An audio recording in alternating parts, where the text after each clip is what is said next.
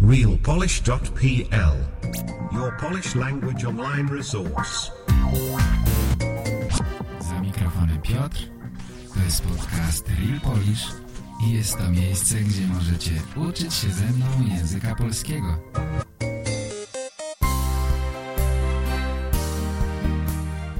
Witam, słuchacie podcastu realpolish.pl. Cześć moi drodzy, jak się macie? Mam nadzieję, że wszyscy są zdrowi. Zapraszam bardzo serdecznie na naszą dzisiejszą audycję po polsku. Mam nadzieję, że znajdziecie wolny czas, żeby posłuchać tego, co mam wam do powiedzenia. Najlepiej moim zdaniem słucha się na spacerze, albo jadąc rowerem, albo prowadząc samochód, albo zmywając naczynia. Tak jak mówię, to jest moje zdanie, ponieważ zauważyłem, że muszę coś dodatkowo robić, najlepiej coś, co nie wymaga myślenia, ale zajmuje moje ręce, zajmuje moje ciało. Jeśli tylko słucham i siedzę albo leżę, to po kilku, może kilkunastu minutach po prostu usypiam. I nie ma znaczenia, jak bardzo jest to interesujący podcast. Usypiam i koniec. Nie wiem dlaczego tak jest. Może ze mną jest coś nie w porządku. Nie wiem. Jestem ciekawy, czy też macie podobne doświadczenie? Czy słuchając mojego podcastu i jednocześnie nic nie robiąc usypiacie? Jestem ciekawy. Napiszcie w komentarzach, bardzo proszę. Przynajmniej do usypiania ten podcast się nadaje. Mam nadzieję. Kochani, mam na imię Piotr. Zapraszam was na dzisiejszy podcast i mam nadzieję, że nie zaśniecie aż do samego końca. Zobaczymy. Myślę, że warto spróbować, bo będę mówił o obcych cywilizacjach. Mam nadzieję, że to będzie ciekawy temat dla wielu osób. Tylko ciekawe rzeczy mogą nas czegoś nauczyć. Jeśli słuchamy czegoś nieciekawego, nudnego, wtedy nasz umysł automatycznie się wyłącza, a tego przecież nie chcemy. Chcemy być uważni. Jeśli jesteśmy skoncentrowani i uważni, wtedy zauważamy różne rzeczy, widzimy różne rzeczy. Zauważamy nowe słowa, nowe konstrukcje, albo przypominamy sobie słowa, które niedawno słyszeliśmy po raz pierwszy na przykład i teraz słyszymy je znowu. Myślimy sobie, to jest to słowo, które niedawno słyszałem. Ja czasami tak mam. Słyszę jakieś słowo i przypomina mi się. To słowo niedawno słyszałem. Teraz znowu je słyszę. Właśnie w ten sposób uczymy się najbardziej skutecznie. Tak mi się wydaje. Czytając książki do gramatyki, rozwiązując testy, nie uczymy się mówić. Nie uczymy się rozumieć. Mówienie i rozumienie to są umiejętności. A umiejętności rozwija się albo zdobywa się przez ćwiczenia. A wiedzy się uczy, prawda? To jest właśnie różnica, o której warto pamiętać. Moi słuchacze, czyli to właśnie jesteście wy, rozwijacie swoje umiejętności naprawdę bardzo szybko. I niezmiernie mnie to cieszy. Czasami dostaję nagrania, których razem słuchamy. O tym na pewno wiecie. Dziś też posłuchamy nagrania. To będzie nagranie od Andy'ego. Posłuchajmy razem, co powiedział Andy. Cześć Piotr, mam na imię Andy. Mam 31 lat, pochodzę z Stanów Zjednoczonych, ale mieszkam teraz w Warszawie. Pojechaliśmy do Polski około 5 miesięcy temu z moim polskim partnerem, którego poznałem w Stanach w pracy w Nowym Jorku. Mój partner urodził się w Polsce i przeprowadził się do Stanów jako dziecko. On mówi płynnie po angielsku i po polsku, więc nigdy nie było problemu z komunikacją z nim, ale teraz mieszkając w Polsce czuję się silnie, że pora uczyć się mówić lepiej po polsku. Jak powiedziałem, poznałem mojego chłopaka, kiedy pracowaliśmy w Nowym Jorku w grupie teatralnej The Wooster Group, bardzo starej, undergroundowej grupie, która gra spektakle w garażu, co był kiedyś prawdziwym garażem do samochodów i teraz jest teatrem. W każdym razie okazało się, że gramy ten spektakl, który był jakąś adaptacją spektaklu polskiego reżysera Tadeusza Kantora. Nigdy tu już nie powrócę. I shall never return po angielsku. I w tym poruszaliśmy i mówiliśmy razem z aktorami Kantora na wideo, na ekranie. Mówiliśmy po angielsku oczywiście. Było jakieś tłumaczeniem na tym momencie i w tym miejscu, w nowojorskim garażu, tego starego, bardzo metafizycznego spektaklu Kantora w Krakowie dawno temu. Jakieś spotkanie teatralne. Było ciekawe. Tak więc jeszcze zanim byłem w związku z moim polskim partnerem, słyszałem dużo polskiego i zainteresowałem się językiem i kulturą polską. Później razem z moim partnerem mieliśmy okazję pracować nad innymi projektami w Polsce, dlatego teraz tu jestem. Jeden z projektów było Witkacego, drugi to było polska adaptacja książki Franza Kafki.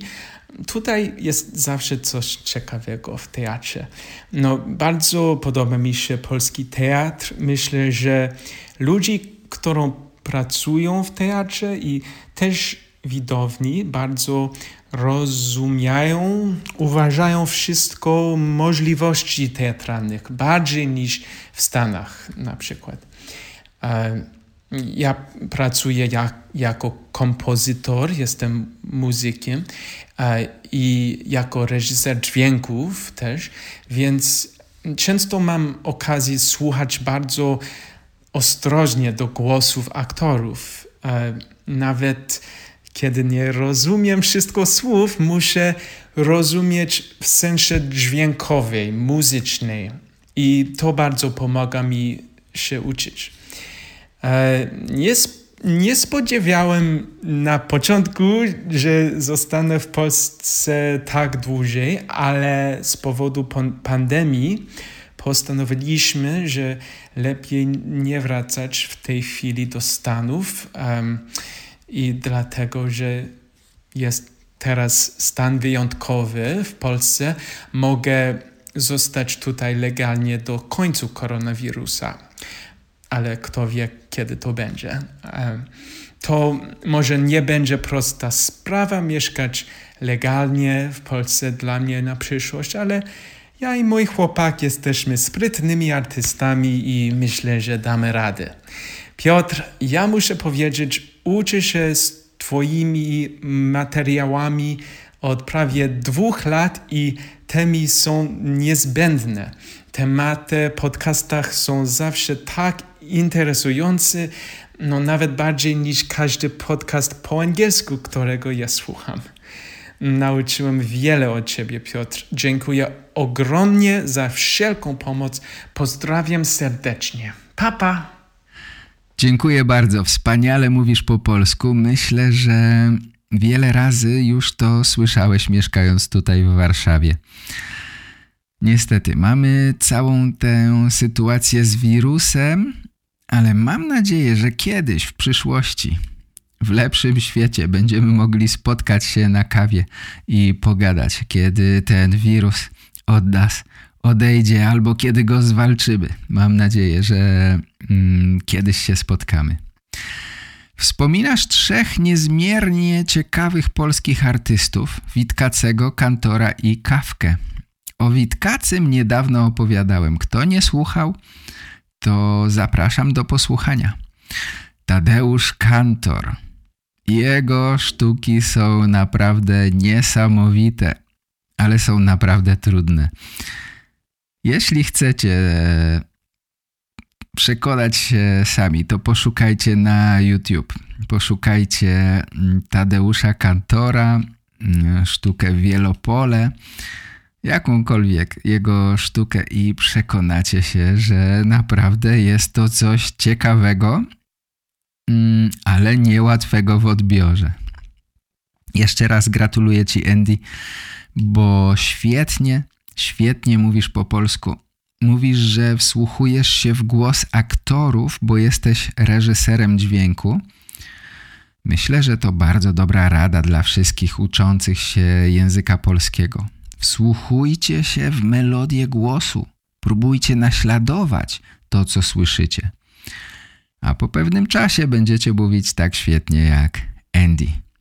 Doskonała robota. Wielkie dzięki, Andy. Dziękuję za nagranie i pozdrawiam Cię bardzo, bardzo serdecznie. Kochani, jeśli macie chęć, to przysyłajcie również swoje nagrania. Z przyjemnością umieszczę je w podcaście, bo zawsze dajecie wspaniałą motywację. Po pierwsze dla mnie do dalszej pracy, a po drugie dla słuchaczy, którzy dopiero zaczynają swoją przygodę z językiem polskim i którzy chcą motywacji, chcą zobaczyć, do czego można dojść. Zachęcam bardzo serdecznie, przysyłajcie swoje nagrania.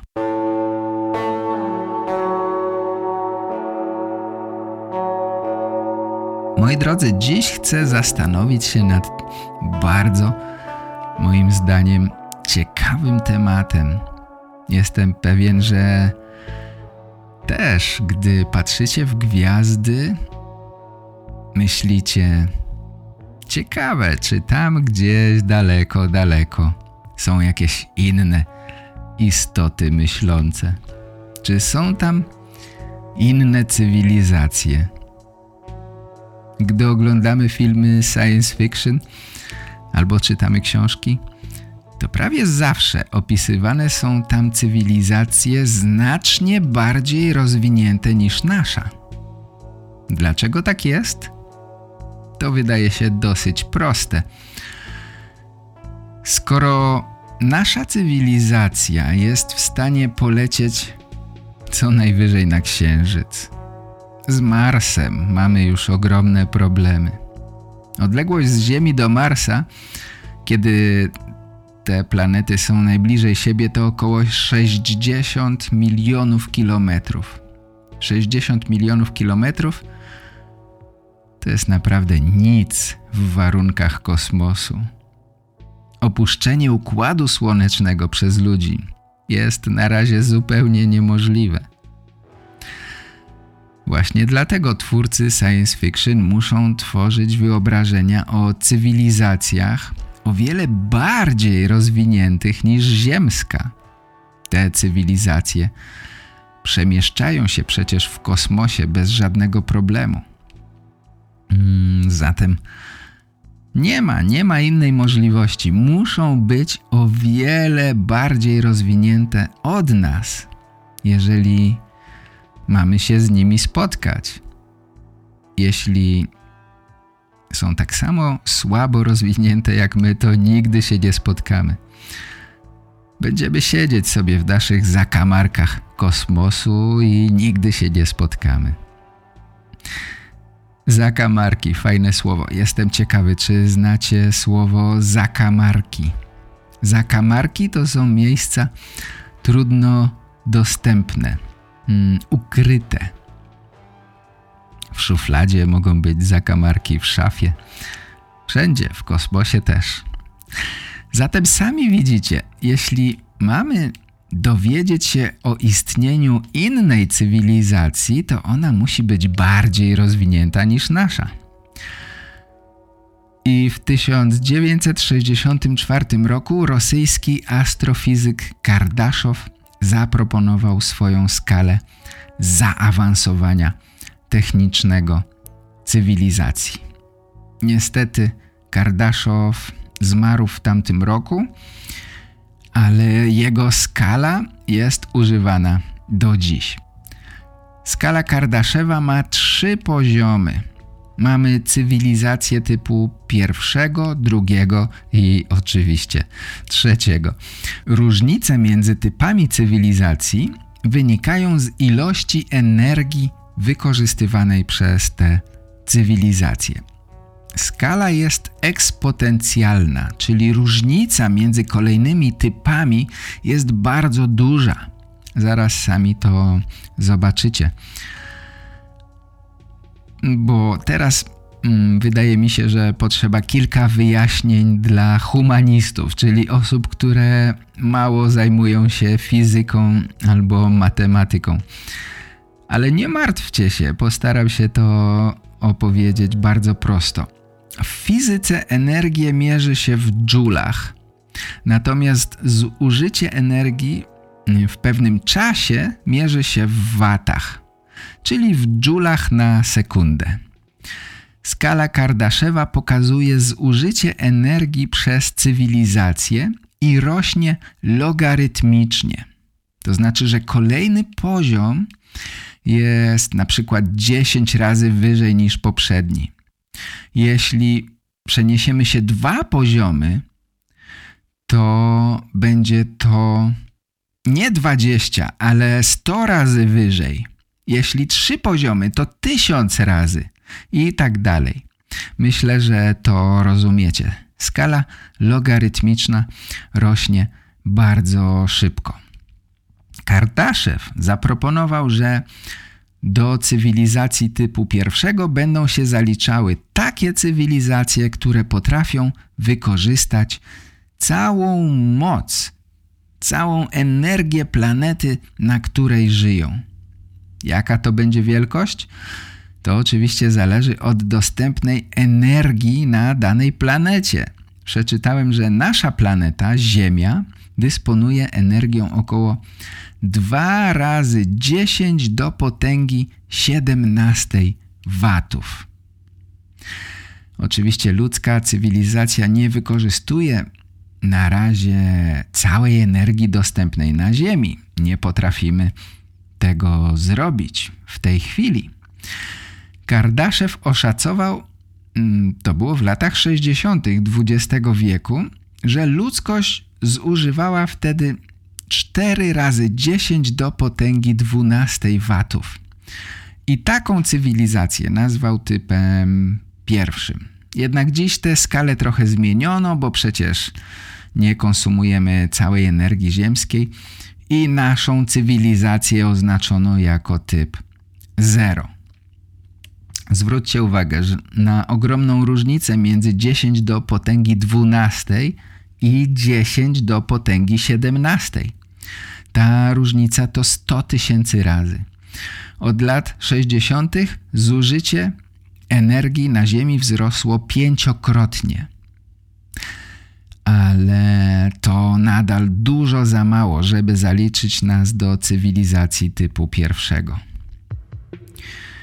Michio Kaku, amerykański fizyk teoretyczny, uważa, że jeśli konsumpcja energii przez ludzkość będzie wzrastała w takim tempie jak do tej pory, to możemy stać się cywilizacją typu 1 za 100-200 lat. Na razie jesteśmy cywilizacją typu 0. Jesteśmy zerem. Ojej, jak to smutno brzmi. Cywilizacja typu 1 w znaczny sposób może kontrolować swoją planetę. Prawdopodobnie jest zdolna do kontrolowania pogody, zmian klimatycznych, a także do zasiedlania kosmosu w najbliższym otoczeniu. Na razie, sami widzicie, nie jesteśmy na takim poziomie rozwoju. Kolejny typ cywilizacji na skali Kardaszewa to oczywiście typ drugi. Taka cywilizacja konsumuje całą energię emitowaną przez gwiazdę w ich układzie gwiezdnym. W naszym przypadku oczywiście to jest Słońce. Kardaszew ustalił, że cywilizacja typu drugiego zużywa 100 miliardów, jedynka z 10 zerami, 100 miliardów watów więcej niż cywilizacja typu pierwszego. Muszę zwrócić waszą uwagę na pewną sprawę. Po polsku na liczbę 10 do potęgi 9, czyli jedynkę z 9 zerami, mówimy miliard. Tak mi się wydaje, że po angielsku to jest billion. Po polsku bilion to jedynka z 12 zerami. Po polsku można powiedzieć, że wiek Ziemi to 4,5 miliarda lat. Po angielsku to będzie The age of the Earth is 4.5 billion years. To tak przy okazji, bo można się pomylić o 1000 razy. A to jest sporo, prawda? Trzeba uważać. Po polsku kolejne duże liczby wyglądają tak. 1,3 zera to oczywiście 1000. 1,6 zer to milion. Każdy chce być milionerem, prawda? Muszę wam powiedzieć, że ja już kiedyś byłem milionerem i wiem, jakie to jest uczucie. Miałem 20 kilka lat i zarabiałem około 5 milionów złotych miesięcznie. Co miesiąc 5 milionów złotych. To duża liczba, ale tak naprawdę za te pieniądze nie można było dużo kupić. Wtedy w Polsce była taka inflacja, że najmniejszy nominał to był 1000 złotych. Potem była denominacja i zamiast 5 milionów zarabiałem 5000. Taki to ze mnie był milioner. Wszyscy wtedy w Polsce byliśmy milionerami. Dalej jedynka z 9 zerami to miliard. Jedynka z 12 zerami to po polsku bilion i jedynka z 15 zerami to biliard. Potem jest trylion, tryliard i tak dalej. Myślę, że tu możemy skończyć i wracać do naszych rozważań o obcych cywilizacjach. Zatem cywilizacja typu drugiego jest znacznie potężniejsza od cywilizacji typu pierwszego. Taka cywilizacja mogłaby podróżować między systemami gwiezdnymi, mogłaby na przykład budować stacje kosmiczne zdolne do zniszczenia innej cywilizacji. W serii Star Trek jest mowa o rodzaju galaktycznej Unii. Zjednoczona Federacja Planet łączy różne rasy i rozciąga się na przestrzeni kilku tysięcy lat świetlnych. Ta cywilizacja ma gwiezdną flotę, przy pomocy której eksploruje wszechświat. Właśnie taka cywilizacja zalicza się do typu drugiego. Tak mi się przynajmniej wydaje. Michio Kaku twierdzi, że już za kilka tysięcy lat będziemy mieli status cywilizacji typu drugiego. Może tak będzie, jeśli wcześniej nie wykończy nas koronawirus. Dalej Kardaszew mówi o trzecim typie cywilizacji. To już jest naprawdę wysoki poziom. Pamiętacie, kolejny typ cywilizacji wykorzystuje 100 miliardów watów więcej niż poprzedni typ. Typ trzeci wykorzystuje zatem energię całej swojej galaktyki. Pomyślcie, energia całej Drogi Mlecznej jest w naszej dyspozycji. Energia milionów gwiazd, a być może także energia czarnych dziur. Według Kaku możliwe, że osiągniemy taki status. za 100 000 lat. Tu skala Kardaszewa się kończy, bo uważał on, że żadna cywilizacja nie jest w stanie dotrwać tak długo, żeby rozwinąć się aż do takiego poziomu. Ale futurolodzy postanowili uzupełnić skalę o 4. typ, a potem o 5., 6. i nawet 7. Ludzka wyobraźnia sięga bardzo, bardzo daleko. Taka najbardziej rozwinięta cywilizacja zdolna jest nawet do tworzenia nowych wszechświatów. Nie wiem, jak to możliwe, bo wydaje mi się, że wtedy taka cywilizacja musiałaby zużyć energię swojego wszechświata, żeby stworzyć inny wszechświat. Tego mój mały umysł już nie obejmuje, więc nie martwmy się na razie o te najwyższe poziomy. Na razie jesteśmy na poziomie 0. 3 pierwsze poziomy to typ 1, czyli wykorzystanie energii własnej planety, typ 2 wykorzystanie energii własnej gwiazdy i poziom 3 wykorzystanie energii własnej galaktyki.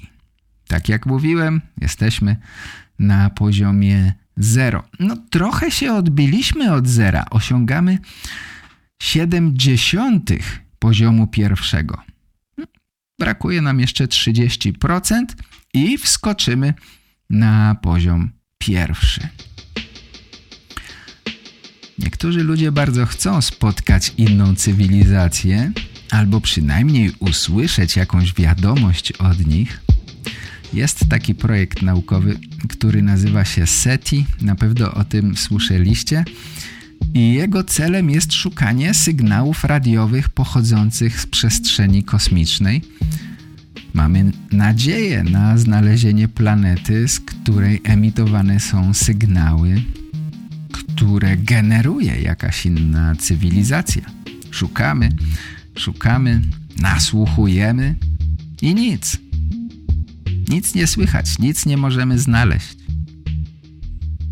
Enrico Fermi, włosko-amerykański fizyk, zdał sobie sprawę. To było już w latach 50. ubiegłego wieku. On pomyślał, że powinno być bardzo dużo śladów innych cywilizacji. Dlaczego?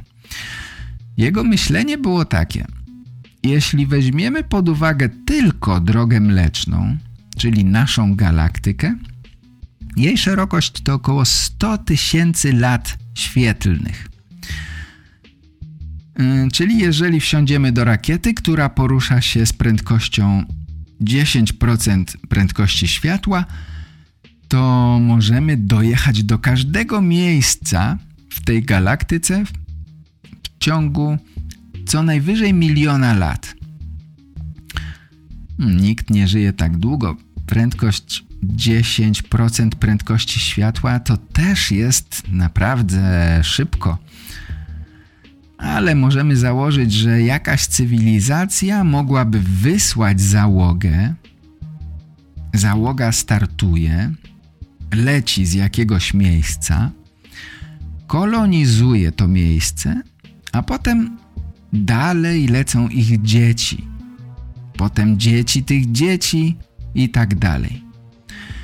W ciągu 40 milionów lat taka cywilizacja mogłaby skolonizować całą naszą galaktykę. Taka cywilizacja wysyła pierwszych kolonizatorów do najbliższych układów gwiezdnych. Tam rozwijają się przez kilka tysięcy lat. Potem te cywilizacje wysyłają jeszcze więcej kolonizatorów i oni szukają nowych miejsc. Tak to by wyglądało w ciągu 30, może 40 milionów lat. W ten sposób ta cywilizacja skolonizowałaby całą galaktykę. 40 milionów lat. To bardzo mało To bardzo mało w porównaniu do wieku galaktyki. Wiek galaktyki to 12 miliardów lat. Zatem mamy mnóstwo czasu. To znaczy nie my. Kolonizatorzy mają naprawdę dużo czasu. Im wystarcza 40 milionów, a galaktyka trwa już przez 12 miliardów. Oczywiście wiadomo, nie wszystkie cywilizacje chcą to zrobić. Niektórzy lubią siedzieć w swoim układzie gwiezdnym. Nie chcą latać gdzieś daleko.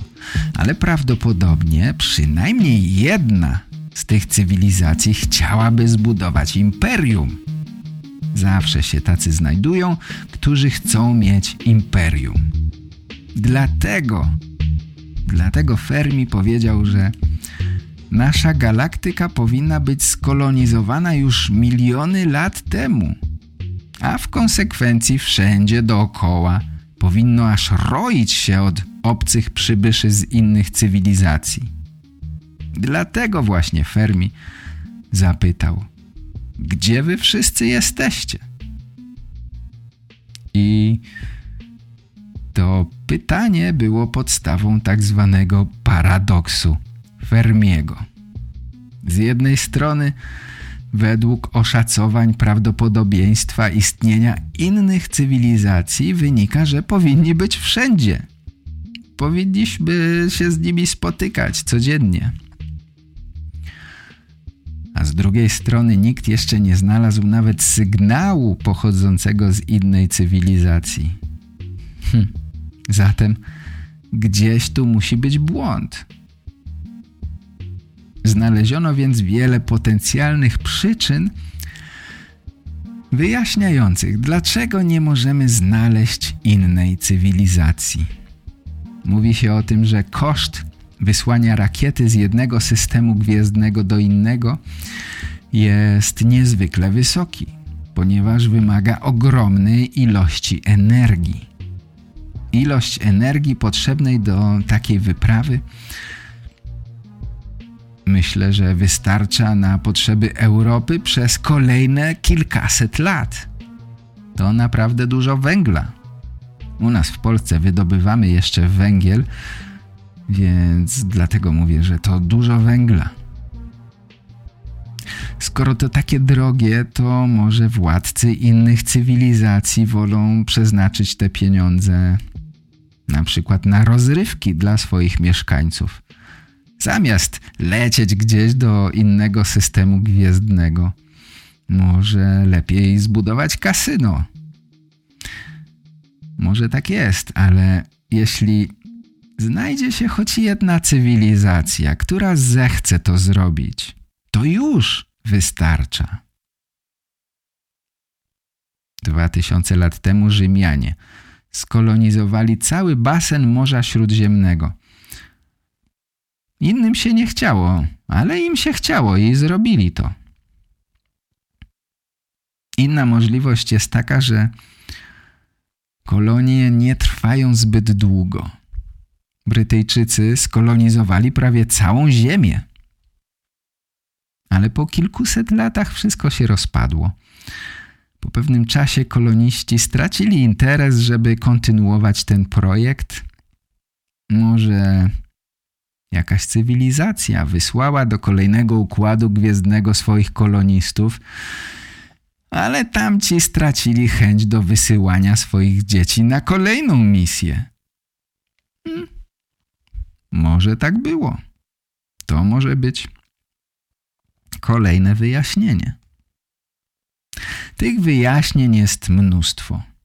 Jedno z nich mówi o tym, że szukamy niedostatecznie długo. Cała nasza cywilizacja to powiedzmy 4000 lat. W skali kosmosu to tak jakby ktoś zapalił światło i za moment je zgasił. 1 000 000 lat temu nie było na Ziemi żadnej cywilizacji. Jeśli obcy byli tu 1 000 000 lat temu, to nas tu jeszcze nie było. A może Obce życie jest tak różne od naszego, że nie jesteśmy w stanie się porozumieć.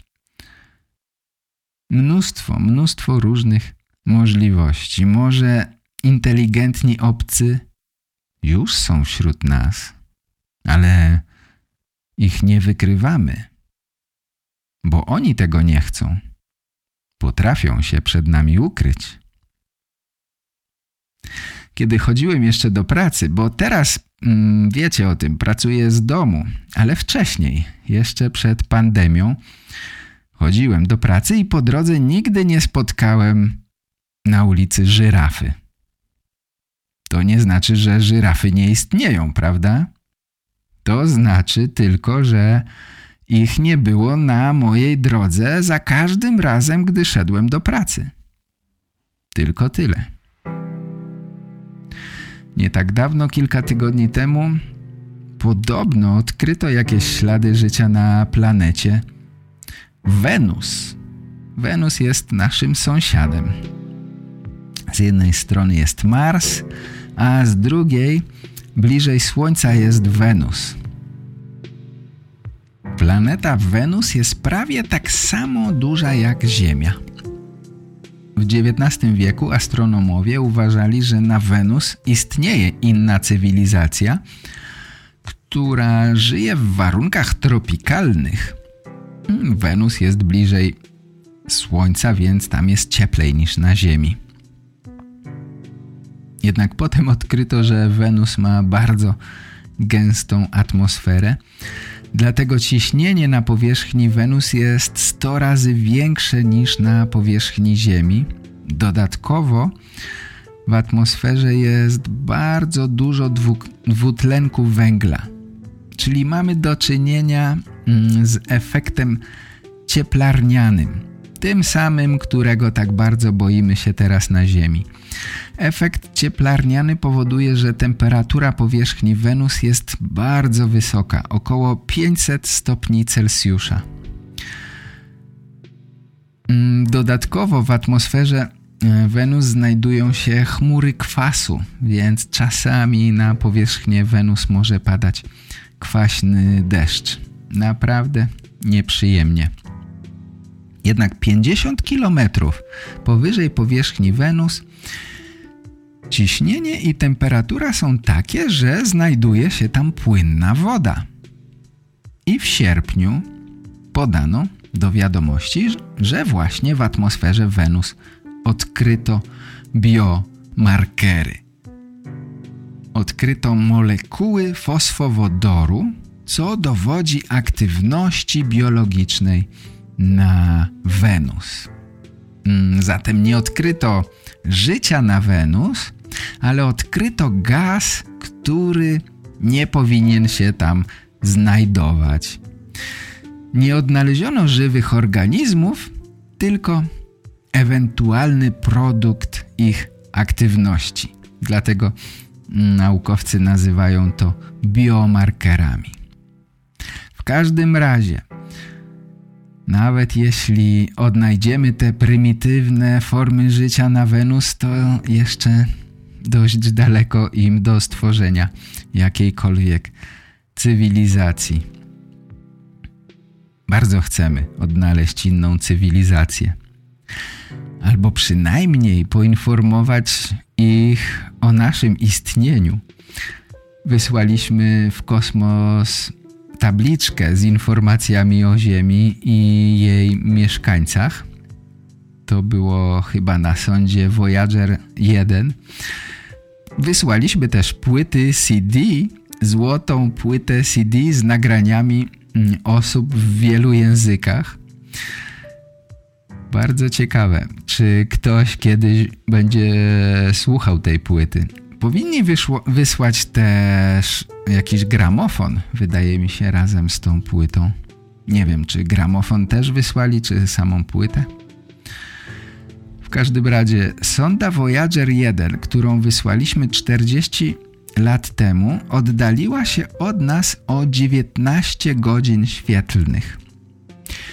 A jest to najdalej wysłany działający obiekt przez ludzkość.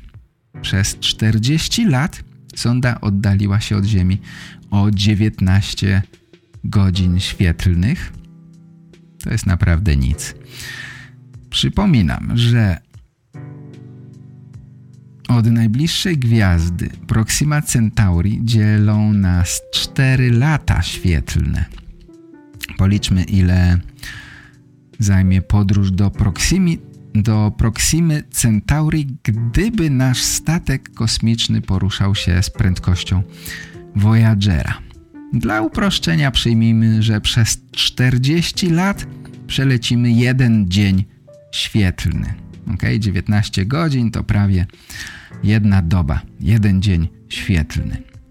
4 lata świetlne to 1460 dni świetlnych, zatem nasza podróż zajmie 1460 razy 40, czyli 58 400 lat. 58 000 lat. Nasza cywilizacja ma jakieś 4000 lat. Cholera, musimy wymyślić jakieś szybsze statki kosmiczne. Staramy się jak możemy najlepiej. Ale tak sobie myślę, że bardziej prawdopodobne jest odnalezienie cywilizacji niższego poziomu przez cywilizację wyższego poziomu. Tak mi się wydaje. Tak było zresztą w naszej historii. Cywilizacja europejska, która potrafiła pokonać ocean, odkryła cywilizację Azteków w Ameryce. A nie odwrotnie. Skoro więc my jesteśmy cywilizacją typu 0, to musimy chyba poczekać, aż odkryje nas cywilizacja jakiegoś wyższego typu. 1 albo 2. Nie wiem, czy pamiętacie, 3 lata temu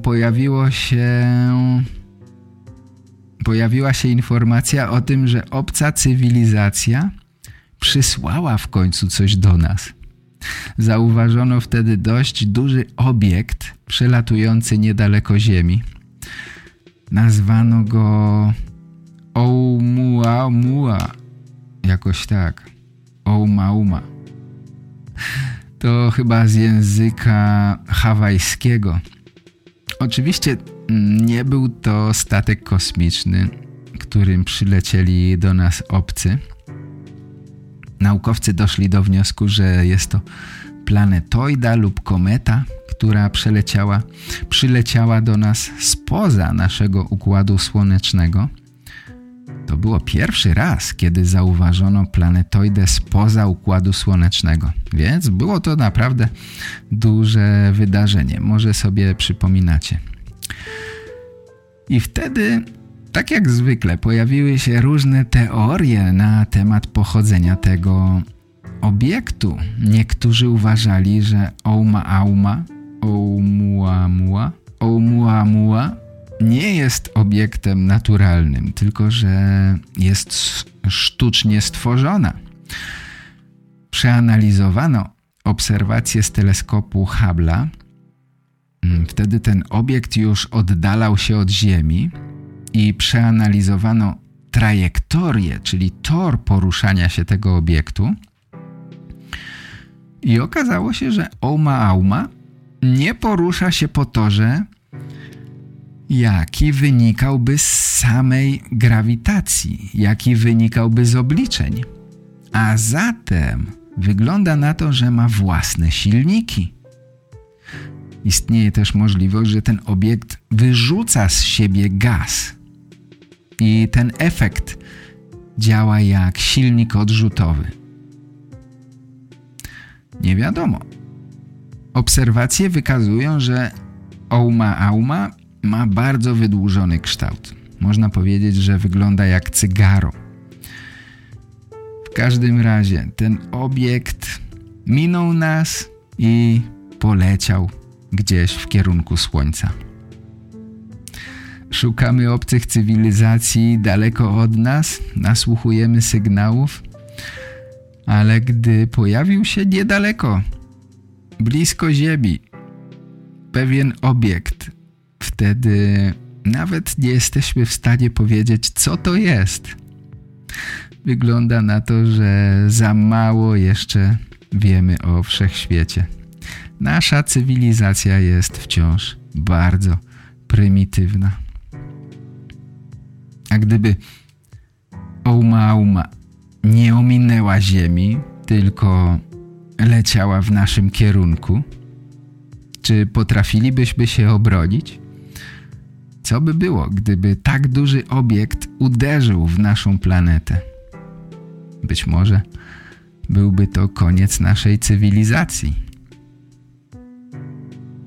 Kiedy patrzymy w niebo, to widzimy na nim inne słońca, inne gwiazdy.